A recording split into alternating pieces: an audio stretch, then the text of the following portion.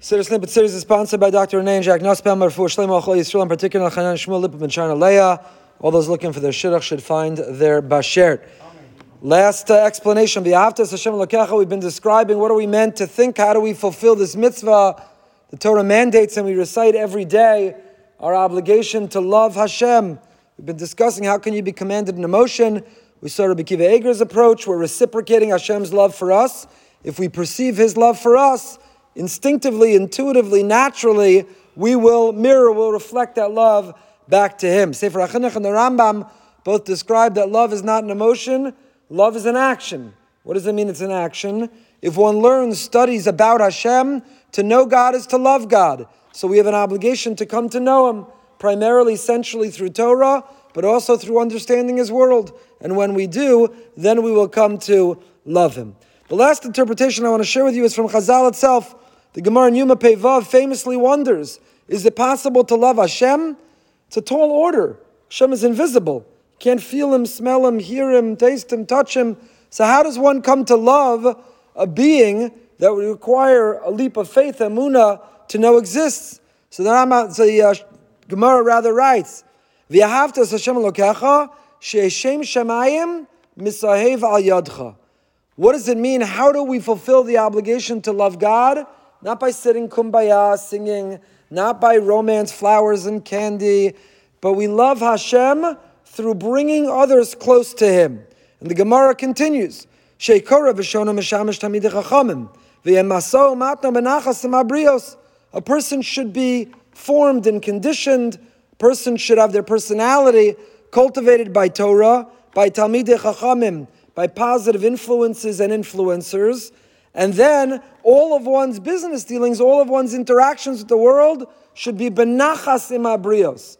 That a person who lives a life of Torah holds the door, says please and thank you, is kind, courteous, honest, has integrity. If we carry ourselves with basic human dignity, respect of others, ma brios omros halav, then what will our co-workers and our clients, what will the stranger at the supermarket or on the street, what will they say about us? They'll say, Ashrei Aviv Shalom da Torah, Ashrei Rabba Shalom da Torah. How fortunate, how blessed, how praiseworthy the parents who raised such a child. How beautiful the Rebbe, the teacher, who inspired such behavior. But what happens if a person misbehaves? If a person does not act that way? Then Oilam Labriya Shalom da Torah, Ploni Shalom da Torah, Ro Kama Noim Drachav, Kama Sukana Masav. They'll compare and contrast. If you learn Torah, you're more honest. If you learn Torah, you're kinder, have greater courtesy, more derech eretz, better midos. So what does it mean? How do we fulfill the obligation to love Hashem? Not an emotion. And it's not even an action pertaining to coming to know Hashem. For Chazal, for the Gemara itself, Gemara says we fulfill Avas Hashem through she'eshem shamayim misayev al yadcha. How do you show Hashem you love Him? By getting others to love Him too. You know, people come up to me all the time, Rabbi, you've got to check out this new book I just read. You have to see this new sefer I just got. Listen to this song that just came out. They'll forward you the link. When someone loves something, they want you to love it too.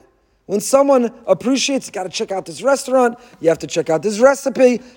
When someone gets excited about something, when they love it, when they have an emotional connection to it, all they want is the rest of the world to appreciate it the way they do. So how do we show Hashem we've fallen in love? If we keep Him as a secret to ourselves, we don't really love Him. But if we act in such a way that others will come to know Him, others will come to discover Him, others will come to want Him in their life, then that shows how much we love Him. We're sharing, we're trying to make it contagious to be able to impact others. So in this last explanation, Avas Hashem, the mitzvah to love Hashem, like the Chavetz Chaim said, you don't fulfill the mitzvah of mezuzah by reading the mezuzah in Shema. You don't fulfill the mitzvah of tefillin by reading about tefillin and Shema. And similarly, you don't fulfill the mitzvah of Avas Hashem by reading V'ahavta and Shema. We have to actually fulfill the mitzvah in one of these ways. This third and final way, by carrying ourselves and conducting ourselves in a way others will love Hashem. Rav Yisroel Zalman Meltzer, in commenting on this Gemara in Yuma, said the following insight. He said, most people think, a Chilul Hashem is heinous, it's egregious. We know the Gemaras that describe how a person can achieve atonement, forgiveness. Chilul Hashem is among the most severe of mistakes that we can make. to desecrate God's name, to create a halal, a chilal, a vacuum, an absence, a void, a space in this world where Hashem can't be found. Everyone knows it's severe, and therefore we avoid it. We lecture the kids in camp. Don't stick your head out the bus window on the way to the trip tomorrow. Don't, you're going to be in a public setting. Don't make a chilul Hashem, we lecture. But we tend to think, Kiddush Hashem, it's a nice extra thing.